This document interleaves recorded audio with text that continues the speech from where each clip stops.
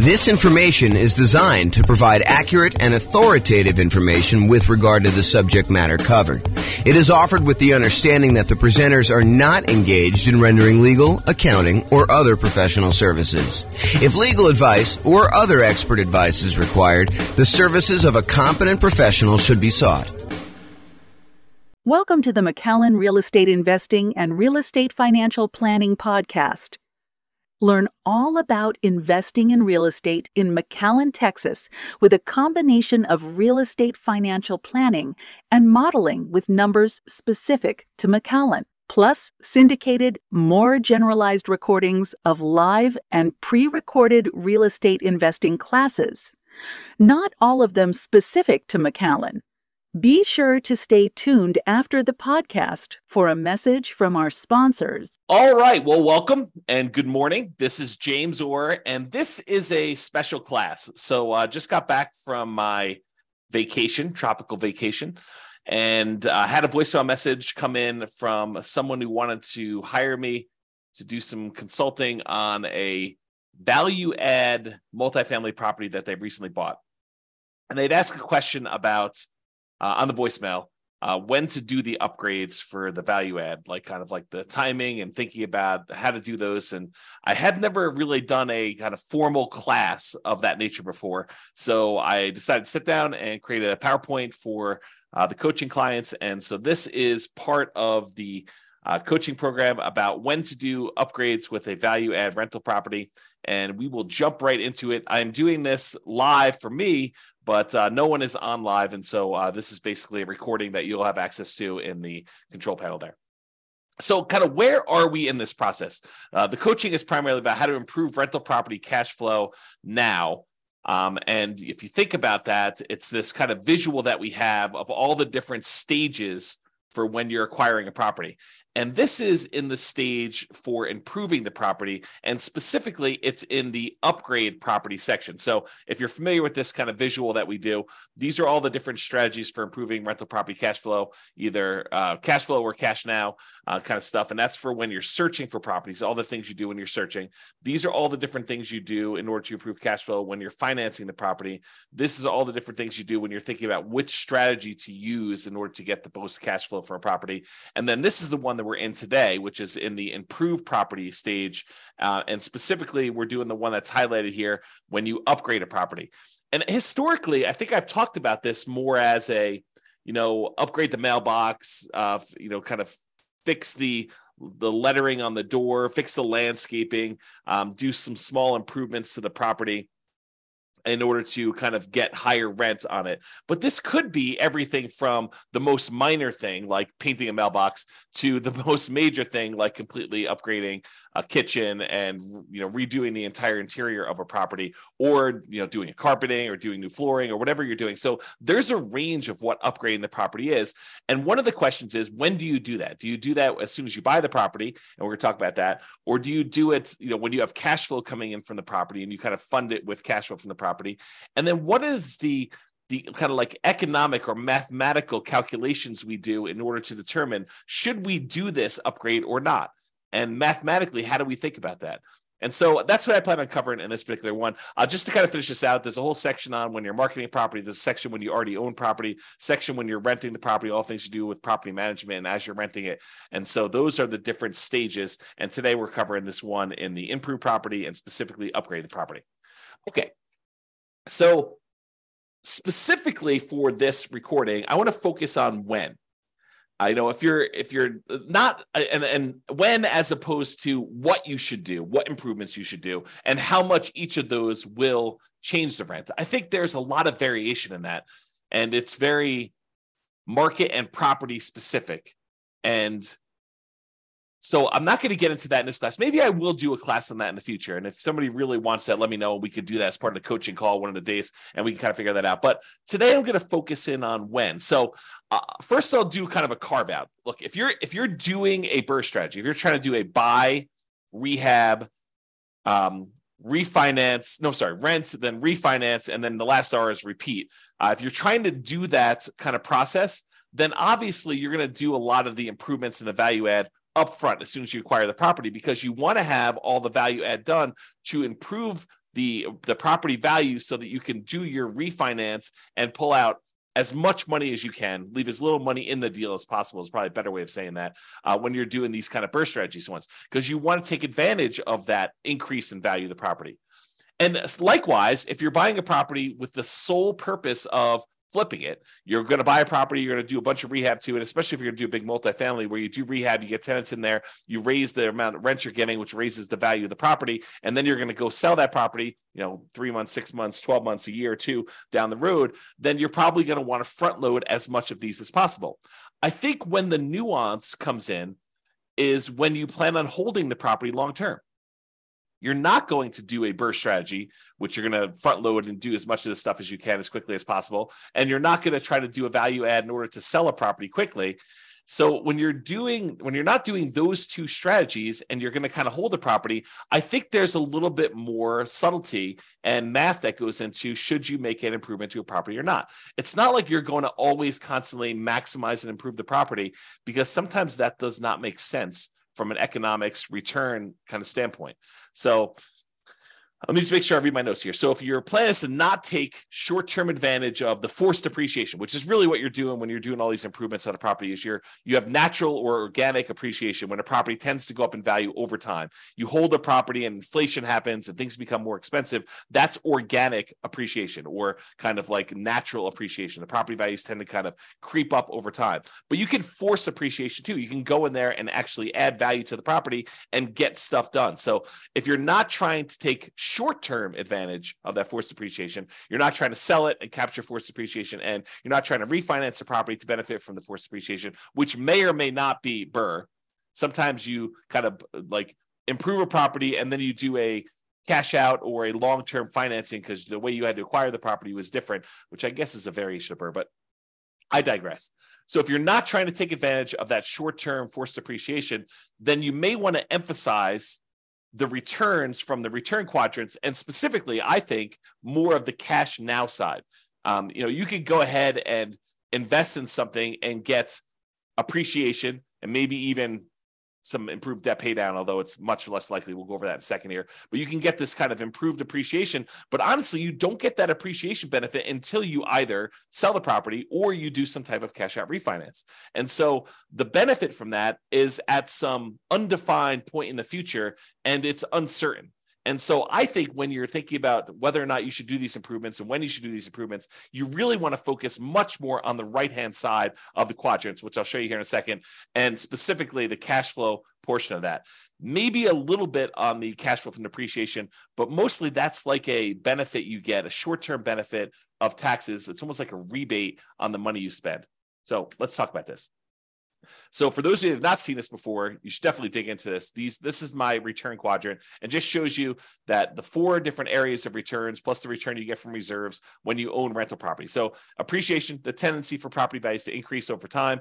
Cash flow, that is your net cash flow after all expenses, your rents and any other incomes you have in a property, minus mortgage, taxes, insurance, PMI, property management, maintenance on a property, capital expenses on a property, if you're kind of doing those in there as well. Like all of the expenses, so all the income minus all the expenses is your net cash flow. So that's what this cash flow one is about. Debt pay down is the amount of principal you're paying down on the loan each period of time, whatever you're measuring here. Usually it's a year.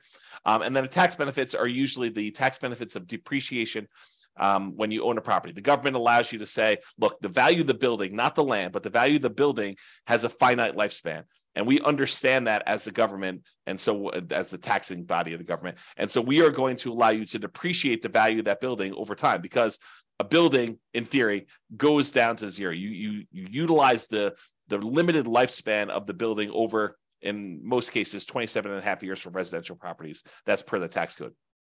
So those are the tax benefits you get. And a lot of times we look at that historically as the cash flow you get from those tax benefits. So it's not just the raw amount that gets depreciated. It's the amount that gets depreciated times whatever your tax rate is, which means this is the amount of money you get back on your taxes, or that you don't have to pay in on taxes from other income you're getting, like rental property income or from your job in some cases. So those are the 4 different areas of return. And then we have reserves, which you get a return from that as well. So the total of it is written in the middle of all 5 of these. And that's kind of how we visualize that. So by improving a property or adding upgrades to the property, we're often improving 3 quadrants in terms of dollars. So if you think about the return quadrant, we can measure it in several ways. We could say, how much in dollars did the property appreciate? How much in dollars are we getting on cash flow? $2,000 a year, $2,400 a year, $5,000 a year, whatever you're getting in cash flow.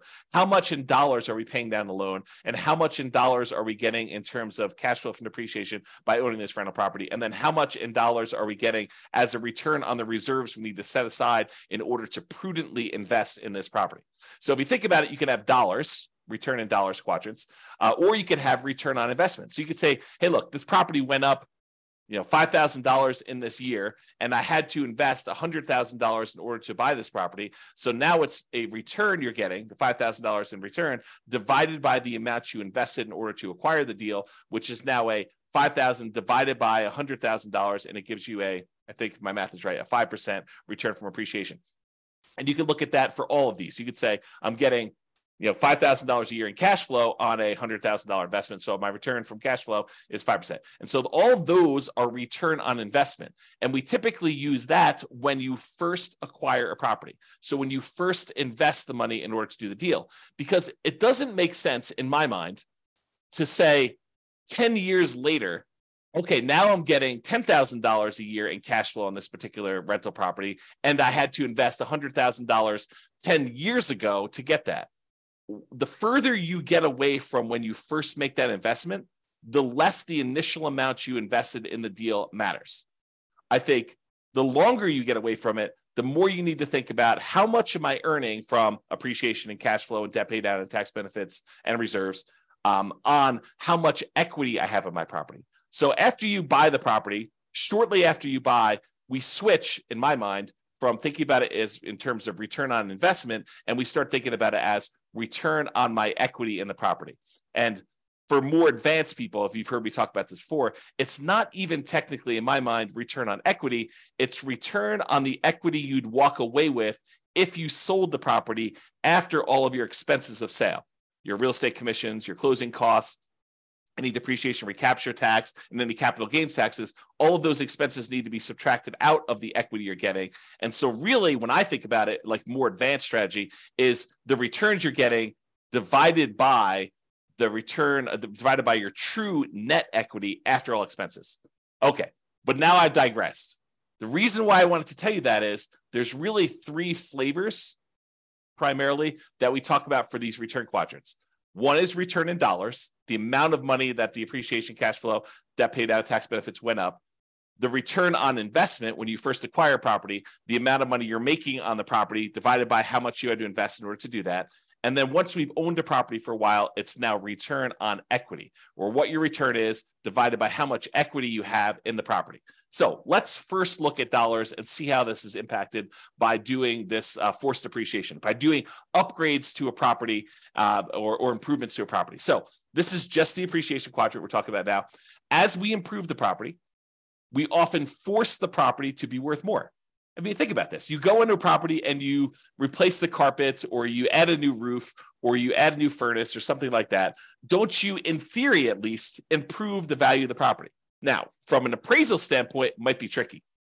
However, with multifamily properties, a lot of times if you're able to get more in rent because of the way that they can calculate what a property is worth based on a cap rate, we can now say that because rent is more, now the property is worth more. This doesn't apply nearly as much to single family homes, probably even duplexes, triplexes, and fourplexes.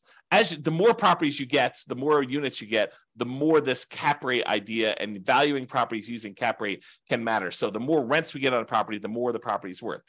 When you and to a lesser degree with things less than 5 units, but more commonly with 5 units or more. So with these kind of like single family homes, duplexes, triplexes, fourplexes, a lot of times improving a property in order to increase rent is not going to necessarily directly improve the value of the property.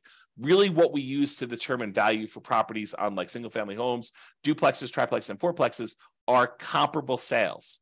So you have to have another property that is a single-family home another single-family home if you're comparing it to a single-family home, or another duplex or 2 or 3 sell that is similar to your duplex, so that you could use that to determine value, or triplex is the same thing, or fourplex is the same thing. So you have to use like type properties. And there are lots of exceptions for how you calculate this value, which we're not going to go into here. But that's the idea.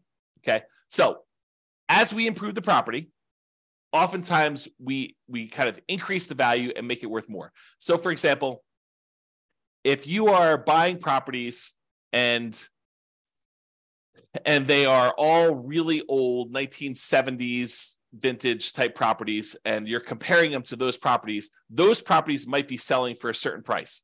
But if you completely rehab your property, upgrade the kitchen, upgrade the bathrooms, upgrade the flooring, upgrade all the windows, upgrade the roof, upgrade the furnace, the heating and air conditioning, HVAC, if you upgrade all that stuff, now you should be comparing that property to similar properties of similar quality. And so you might get an increase in value by doing comparable sales approach. Usually for these multifamily properties, by improving the value of the property and getting more rent, you're able to get more value through the cap rate calculation determination for value. Okay. So the raw dollars, when we do this kind of upgrade, the raw dollars in appreciation goes up.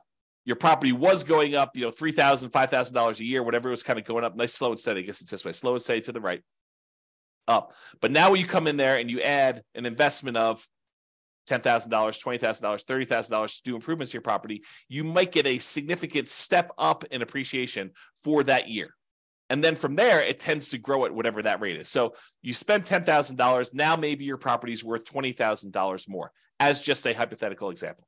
Don't use those numbers as like a guide and say, for every 10K I invest, I'm going to get 20K out. You have to do the math, and that's what we're going to talk about here a little bit later.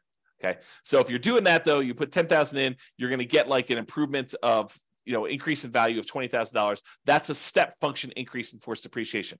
So if we think about that, this extra $20,000 return in dollars goes here. So now we saw a bump up in the amount we saw in appreciation. Now let's look at cash flow. So a lot of times by improving the property, we can often increase the income we get on the property. And as a side note, and often additionally reduce the vacancy, because a nicer property, this is not a universal rule, but I think it's a trend. It's kind of like it's correlated, highly correlated. So oftentimes when we improve a property, we make it much nicer, we often reduce the vacancy, becomes more desirable. People want to stay there longer. People want to get in there quicker after you've got people move out, so you have less vacancy there. So like your vacancy tends to be improved, reduced. Also, depending on what upgrades you do, you may see a decrease in maintenance on the property. So not only can you get more in rent, but you have less vacancy. And because you put in tile flooring instead of this really old ratty carpet that needs to be replaced every couple of years anyway, now you have a upgraded tile floor, which tends to last a little longer. So your overall maintenance budget may go down slightly. And your property management, those calls for maintenance, those calls for improvements, the kind of tenant turnover and the tenant problems you have can also be slightly reduced. Not significantly, but a lot of times slightly reduced when you have this improvement to the property that make, depending on the improvement, of course, right? Now, as a side note, sometimes the improvement or upgrades you're making involves a short vacancy, right? A lot of times investors that own a property already, they're going to wait for their property, the current tenant, to vacate the property. Then they're going to go in there and they're going to do the rehab that they need to do in order to do the upgrade improvements. Then they're going to start over with a new tenant at a higher rent. Most of the time, they're not going to go in while a current tenant is in place and improve on the property, right? We're not going to go ahead and voluntarily evict the tenant who is already paying and paying on time to go in there, improve a property, and get someone else in there. Sometimes we might if we're trying to sell a property very quickly, but most of the time we're going to do this from cash flow. We're going to have the natural turnover of tenants dictate the pace at which we do the upgrades, both the natural turnover of tenants and also the amount of cash flow we have available to do this. Because if you don't have extra cash sitting on the sideline that you can invest to do this, you really have to fund it internally from the cash flow on the rental property. Okay. So sometimes though, when you get the tenant to vacate, you now have a month, 2 months, 3 months, depending on how good you are at getting rehabs done, how quickly, in order to get this property rehabbed, and then back on the rental market. So sometimes we have a short vacancy, which might result in temporary cash flow dip while you're doing the improvements and finding a new tenant at the higher rents. So some periods of time, there's that. Okay, in addition, this increase in income, especially for multifamily properties, which we talked about, is the primary driver for increased property value.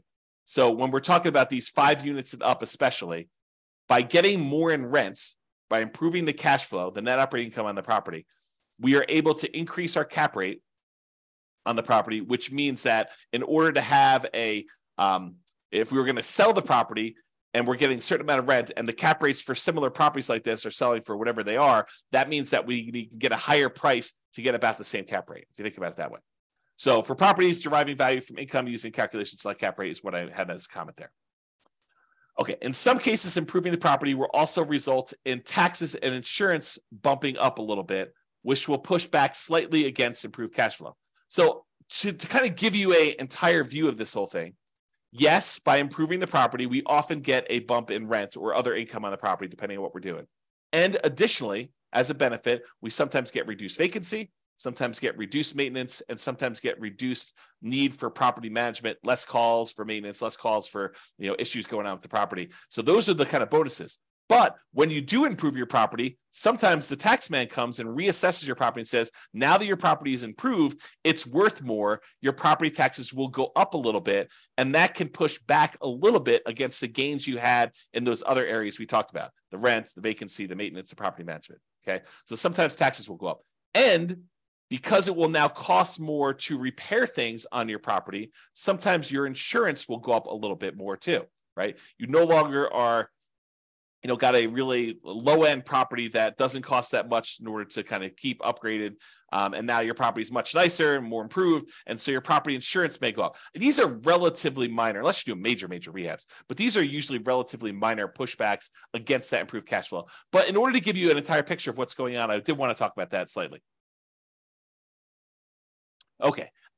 This is a really small note. This is me getting crazy with the minutia. Sometimes by having these increased taxes and insurance, that means your expenses on the property kind of bump up a little bit, which does mean that the amount of money you need to keep in reserves kind of increase. If you say to yourself, hey, look, I want 6 months of reserves on a property of all my expenses on a property that I'm doing. Well, if your taxes and your insurance go up a little bit, then obviously you need to have a little bit more insurance. But we're talking about really, really small numbers. And so the return you're getting on reserves can also be affected as that as well, which means that your overall return is probably going to be impacted as well. Okay, we talked about that. All right, so we talked about appreciation. We talked about cash flow. Now let's talk about the tax benefits. So some of the improvements you make, you may be able to write off the entire amount in the year that you make them. And talk to your tax advisor about where the threshold for this. It's usually a safe harbor provision, which says anything under a certain dollar amount, you can just write off in the first year. But talk to your tax advisor to get the most up-to-date ones. Others will require you to spread it out over several years. So some of these things are going to be considered improvements that have a certain lifespan. So look, you're going to do something that costs more than the safe harbor threshold, and you're going to have to write off the expense that you had over 5 years or 7 years. I don't even know the tax code. I'm not a tax expert, but they write it over a certain period of time. So you can't just write it all off in the same year. So you will get some improved tax benefits, either an immediate one or ones for the next, whatever number of years, 5 years or so. So this can improve your tax benefits from depreciation in the short term to midterm kind of range of time. But realize you're really just getting some of the money you spent back in taxes. It's not like you are making money on this, right? It's not like a amplified return. You're spending money and you're getting some money back on taxes. So it's sort of like a rebate on what you spend, a kind of refund of some ways of the improvements that you made. So in my mind, I would heavily discount the importance of this return as you think about the whole thing, right? So that's just kind of my comment there. All right, so now we talked about this. So instead of just looking at, the dollar amounts we made, how much appreciation we saw by doing the improvement, how much extra cash flow we saw by doing the improvement, and how much extra tax benefits we saw. Really, instead of looking at the dollars amount, what we really want to look at is how much they improved by how much we needed to invest in order to get that return. So like a return on investment quadrant, if you want to think of it that way. When you choose to invest more money to improve the dollars in return, You invest money in order to get a higher rent on a property, for example. It may help or hurt you with the rate of return you're getting on that investment, depending on how much you needed to spend to do that. Let me give you an example to explain to you what I mean. Okay. So a baseline cash on cash return on investment calculation. This is just a really simple example to show you what I'm talking about here. So you're making $1,000 per year in cash flow on a $20,000 investment that you made in order to acquire this property. Okay. That's a 5% cash on cash return on investment. $1,000 divided by $20,000 gives you a 5% cash on cash return on investment. Nothing tricky here. All it's really simple, straightforward stuff. But what happens if you choose to add an additional $5,000 to optionally improve the property? So you spend $5,000 to make some type of improvement or upgrade to the property. How does that play out with the return you were already getting? Okay, so if by doing the $5,000 in improvements, you can get an extra $500 per year in cash flow. So for example, actually I have a typo here. I'm going to correct it so that I can just do it. Okay. So if by doing the $5,000 investment improvements, upgrades, whatever you're going to do, you can get an extra $500 per year in cash flow. About $40 extra per month is what you think you can get for that. A little bit more than that. What does that mean? Well, it means that by investing this $500 and you divide that by the $5,000 you had to do it, you get a boost to your cash flow just on this return, this additional investment you made of 10%. So now you have a 10% cash on cash return on investment on the improvement only. We're not talking about the other part of the return that you were already getting. This is saying, look, does it make sense for me to invest this $5,000? If I invest this $5,000, I'm going to get an extra $500 a year. That looks an overly simplified, probably wrong math, but I'll get to there in a second. You're really thinking, I invest $5,000, I get $500 a year back. So that really is like a 10% cash on cash return on investment, oversimplified. Okay. So since this is higher than the return you were getting before you decided to do the upgrade, that 5% cash on cash return, then by doing this, you will overall improve your return. So now we had the $1,000 a year we were getting before, plus the $500 that we got by doing the improvement. So now we're getting $1,500 a year in cash flow. And now we need to divide that by the $20,000 we needed to invest originally in order to buy the property, plus the $5,000 that we just added to do the improvement. So now it's over $25,000 total. So now it's $1,500 divided by that $25,000. That is now a 6% cash on cash return on investment overall, including the improved cash flow and the additional investment. So what we basically did is we went from getting a 5% return. By adding more money and doing an improvement and getting more rent for that, we've actually boosted the return. It doesn't always work that way, though. Okay, and so here's an example where it actually hurts you to do the extra investment. So imagine you did the same $5,000 improvements, but instead of getting $500 per year in extra cash flow, you only get $200 per year. So that $200 in extra cash flow divided by that $5,000 that you invested is really a 4% cash on cash return on the improvement only. Okay. Before, when we were getting $500, that was a 10% cash on cash return. Now we're only getting $200. So that's only a 4% cash on cash return on investment on the improvement only. So now when we add that and the additional investment to the previous returns we were getting on the rental property, the $1,000 we were getting per year, plus now $200 for $1,200 total after the upgrades, divided by $20,000, which was the initial investment we made, plus the $5,000 in upgrades. Now we've got $1,200 divided by $25,000, which is 4.8. That return is now lower than the return we were getting previously. So you think about this. You said, look, I'm going to invest $5,000 and I'm going to get this, additional $200 a year in cash flow. That's not good enough to actually improve what you were already getting. You're getting a lower overall return. You're getting more cash flow. You're getting $1,200 a year when before you were only getting $1,000. But this is really like you're hurting your overall return when you look at it this way. And that's just what I want to point out is, so there are times when it does improve your position, and there are times when it makes it worse. And that's what you should realize. So with that being said, this was just looking at that one cash flow part of the return, the cash on cash return on investment, assuming you did these improvements as part of the purchase. Because remember, we're doing this like really early on. So I'm using that return on investment thing. If you're making the improvements later, if you're doing this a year or 2 or 3 or 4 or 5 down the road after owning it for a while, I think you should be thinking in terms of return on equity, not anymore on your return on the initial investment. So instead of that $20,000 to acquire the property, now this becomes your kind of like return on the equity you have in the property as a return overall. And by doing these improvements, because a lot of times doing the improvement actually increases the value of the property, it increases that appreciation like a step function. That means that your equity has increased. So this could hurt your return even more if you think about that. Okay. So don't get too caught up on this. I just want you to understand this is not a super simple, straightforward calculation that we do. And this is why I think not a lot of people tackle this, right? It's like it's highly nuanced if you really step back and think about it and think about like, well, really, what do I want to improve? Do I want to improve my return on initial investment? No, because I don't think that matters anymore. I really want to think about what my return is on the equity I have in my property and probably specifically return on true net equity. But then you have to think about how this impacts your overall equity if you're going to do that. Okay, so let's go through an example of like how to make this decision. So if you need to make improvements for property, I'm going to step back for a second. If you need to make improvements, health and safety reasons, or to make the property rent ready for the next tenant, just to do the bare minimum to get it to the point where it's like ready to go, it's getting back to the normal state it was in, you can do that. I mean, however, you can do that like no matter what. Don't think about a calculation for that, right? If it's health and safety or you're doing rent ready, you got to spend the money in order to get your property ready for the tenants or to make sure that the tenants are safe in your properties, okay?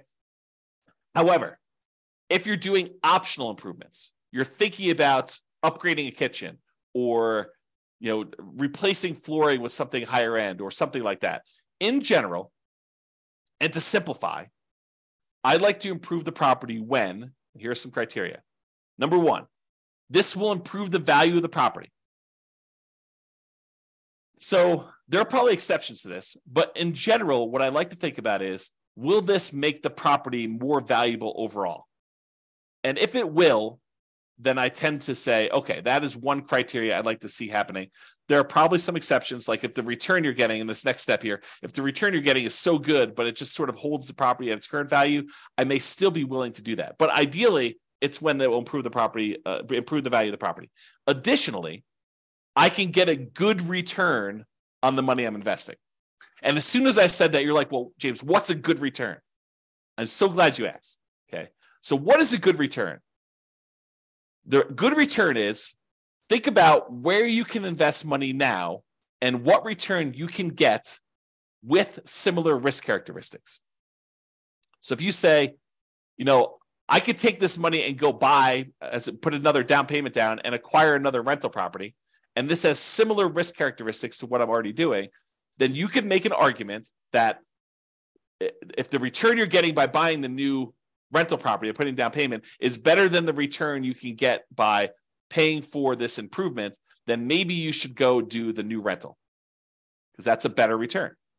Or if this is similar to that, and maybe you don't have enough for a full down payment, but you have $20,000 and the $20,000 can get you a similar return you want to do. So you have to look at these things and decide, is this a good return for the money I have? Another thing, which I didn't have on here, which I probably should have, but just made this presentation. I think it matters what you're trying to accomplish. In some of our other modules, we've talked about this idea of, what is your financial independence goal? What does it look like when you're financially independent? And how do you get there? Are you buying properties to rehab, fix up, resell, take the money, and then use that to pay off other properties?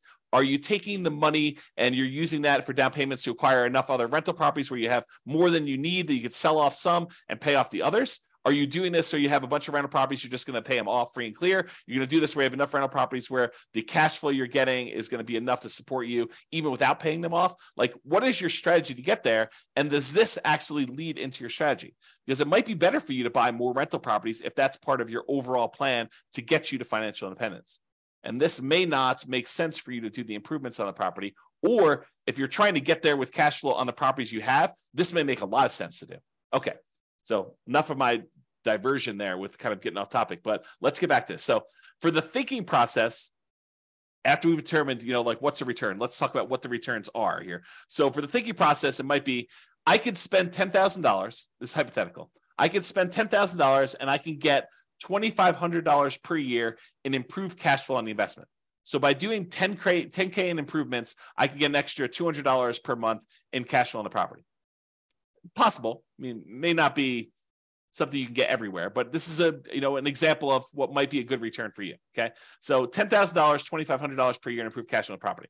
So here's the simple math, which I would argue is probably not correct, but it's a good starting point for you to start about it. Okay. So simple math. I'm getting a 25% cash on cash return on that initial investment I made. So I'm getting $2,500 per year on $10,000 invested. That's 25% cash on cash return in the first year that I'm buying, that I made this additional improvement on the property. And in order to make the simplified math sort of work, you have to think about, okay, I'm going to get this $10,000 investment back, plus maybe a return on that, when I ultimately sell the property or refinance later. I think a lot of folks ignore that part. They ignore the part where they're thinking about getting the $10,000 investment back. They think I'm getting a return on this money, but realize that money is gone unless you're getting it back when you sell or you refinance out later. And the only way you do that is if it improved the value of the property. So you need to make sure that it improved the value if you're going to use this simple math as a general rule of thumb. Okay. The more complicated math and the more correct math, I would probably say, is I'm going to get my initial investment back over 4 years. So you put $10,000 in, you're getting $2,500 a year. You get your initial investment back over a 4-year period. And then these improvements should last another 4 years. And I'll get an additional return of $2,500 per year for those 4 years too. Because realize a lot of times when you spend money to make an improvement, it has a limited lifespan. Example with flooring. You go ahead and you spend $10,000 to upgrade the flooring to luxury vinyl tile or whatever you're doing, or luxury vinyl plank in an entire house. That doesn't last forever, right? That may last for 5, 10 years, something like that. I used 8 in this example, but it's really whatever the lifespan of what you're buying is. If you're doing carpet, carpet may only last, I don't know, depending on how bad your tenants are with carpet, 2, 3, 4, 5 years, a few tenant cycles. If you're really lucky, the private tenants take care of stuff, maybe 10 years. So this carpet has a very limited lifespan. So the amount of money you invest, you not only need to get your money back, you need to get a decent return on that money when you're doing that. So the more complicated version of the math is put my $10,000 down. That year I get $2,500 back. So I'm out net $7,500. Then the next year I get $2,500 more back. Then the next year I get $2,500 more back. Next year I get $2,500 more back. And at that point, I paid my initial investment back. And now I'm getting $2,500 a year for the next, whatever it is that particular upgrade lasted for, and that you're getting that extra money from, another 4 more years at $2,500, which then you get another $10,000 on that initial investment. So how do you do that calculation? Well, I'm going to show you on the next slide. It's called an internal rate of return calculation, or an IRR calculation. And you just use Excel to do it. And I'll include a copy of the Excel spreadsheet so you can go download it and modify it. But I'll show you how to do it. So basically, you look at what the return is by putting money in and getting some money out over that, whatever time period is that you're going to hold that. And then that is the return you look at to determine whether that is a good return for you or you can get better elsewhere. So that's how you can look at it. So some investors, by the way, and I'm done with this example of like when to approve. Those are the general rules I have. Some investors prefer to have the property self-fund the improvements. In other words, pay for it out of cash flow. So the existing cash flow on the property needs to accumulate so that you get the $10,000 you need in order to do the improvements. You don't do the improvement until the property generates $10,000. Then at that point, at the next tenant turnover, when the next tenant voluntarily moves out, then you go in there, you take all the extra cash you have, you improve that particular unit, and you slowly move up over time through the natural organic tenant turnovers that you have and the cash flow you're getting from your rental properties, and then you kind of up your rental properties and the rent you're getting on each one as you go. Okay, so a lot of investors will look at it that way. Some investors have extra cash outside of it, and they're willing to go and use that money in order to fund the deal in order to do that. But I think less are willing to do that. I think more of them are willing to fund it internally from the property, and fewer are willing to do that up front. Unless you're doing like BRRRR or you're trying to do a property where you're selling, I think a lot of investors will add money in order to do those up front. And I have an important note on here, but I think I covered it, and that is you need to get the amount invested back and get a return on that money. It's not just the return. It's not just I put in $10,000 and I get $2,500 a year. You need to think about, okay, I get $2,500 back, but when am I getting that $10,000 I invested back? And the exception to this is unless you're getting that back on sale. You're thinking about, okay, I'm getting this extra rent, but I'm going to get this $10,000 back when I sell it or when I cash out refinance later on. And so you have to think about it that way. But be careful with that thinking, right? Because a lot of times you're not going to get that back, because you had to go and do the upgrade again 4 years, 10 years later when the flooring wears out and you got to do another upgrade, or the HVAC wears out or the roof wears out or whatever you're doing. So you're not always getting that back. And so you really want to think about a better way to do this is that internal rate of return. Speaking of which, let's talk about that. So here's to the right is this really simple version of the spreadsheet. All it shows you is all the different years and the amount that you invested and the return you got in that year. And if you need more years, just go ahead and add additional ones. Make sure you change the formula so that it calculates it right. So it's using all of the different years to do it. But you'll want to go ahead and add however many years that particular investment added. And in some cases, it's more complicated than this, right? Like you invest $10,000 now and $4,000 3 years from now, and you got $2,500 back in the first year, or maybe less in the first year because you had some vacancy time. So maybe you get $2,000 back in year one, and then next year you get $2,500. Next year you're going to get $2,600. Next year you get $2,700. You can change all these numbers, and it will do the right calculation for you. That's what internal rate of return does. Internal rate of return is, if you think about it this way, it allows you to calculate the return when you have irregular money in and irregular money out. So it takes into account that you put in money in year one, but you might have to put in more money in year 4 or year 5 or year 6 or all of those. And you get certain amounts of money out in year 1, 2, 3, and they could be different in each of the years. And then how do you look at all of those inputs and outputs, money in, money out, and figure out what your overall return is on that whole thing? That's what this is about. So you spend the $10,000. What I've modeled here is I spend $10,000. I got $2,500 a year for 8 years. So my net investments in year one was $7,500. In fact, let me correct this because this is bothering me a little bit. There we go. Oops. Okay, now it's a little bit clearer. So you basically have $10,000 invested, $2,500 you got back in that first year. So you had a net of $7,500 out in the year one, and then you have $2,500 net out in years 2 through 8 because you didn't have any additional investment in any of these other years, and that gives you an internal rate of return of 27.12%. So according to Excel, just plug these numbers in Excel, it'll pop out the number for you, and it's telling you you're getting a 27.12% return on that initial $10,000 investment if you actually did this investment and you got money in this kind of timing. So that becomes the question. Is 27.12% a good return for you? Could you invest $10,000 somewhere else and earn 27.12% per year internal rate of return with similar risk characteristics? Okay, so that's the way to think about it. All right, so in conclusion, this last slide. In conclusion, when do you do upgrades on a value-add rental property? If you're trying to do BRRRR, the buy, rehab, rent, refi, and optionally repeat, you probably want to do them right away. There's not really much of a question there.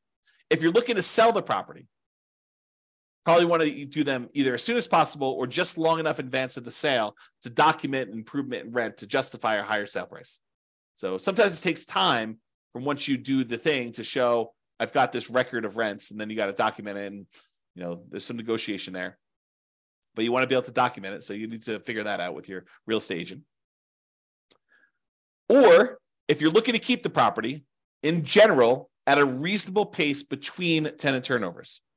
So as tenants turn over in your property, you would consider what improvements to make there and what your return you would earn by doing those improvements and whether that is worthwhile doing. Some investors will want to have the property self-fund these improvements from cash flow between tenant turnover. So you accumulate enough cash from the property that it's generating that you take some of the money and you do this. Now realize, if you're doing it as we suggest, you're putting aside money for maintenance on a property already. Now, this isn't always maintenance. You want to be careful you're not spending, maintenance for a roof on an upgrade of improving a kitchen, right? You want to make sure you have enough money set aside for maintenance on things that you're doing on a property. But a lot of times we have money set aside for some of these things or to help with some of the costs. Some investors want to have the property self-fund improvements from cash flow between tenant turnovers. I already said that. Some investors will look at adding additional capital to make improvements by doing a return calculation on the additional capital invested and the improved return. So kind of we talked about before, you're going to put the money in. What return are you getting on that money? And is that going to help your overall return? And is that a good return compared to where you could put that money elsewhere? I think those are the considerations you have. Okay. If you have any questions on this, join one of the coaching sessions and we'll go ahead and get your questions answered for coaching clients. This has been James Orr. Thank you very much. Bye-bye for now. With home prices up, mortgage interest rates up, and rents up, but not quite enough to counteract the higher prices and interest rates, cash flow on rental properties in McAllen is harder than ever. Book a call with the Real Estate Financial Planner to apply our proprietary 88 strategies to improve cash flow on your rentals. See the show notes for a link to schedule your call and improve your cash flow today. If you're a real estate agent, lender, or professional in McAllen that wants to help our real estate investor listeners, consider reaching out to learn about collaboration opportunities with this podcast. We'd love to add more value to our listeners by having you assist our investors buy, sell, and finance their real estate investments. See the show notes to schedule a call to discuss collaboration opportunities.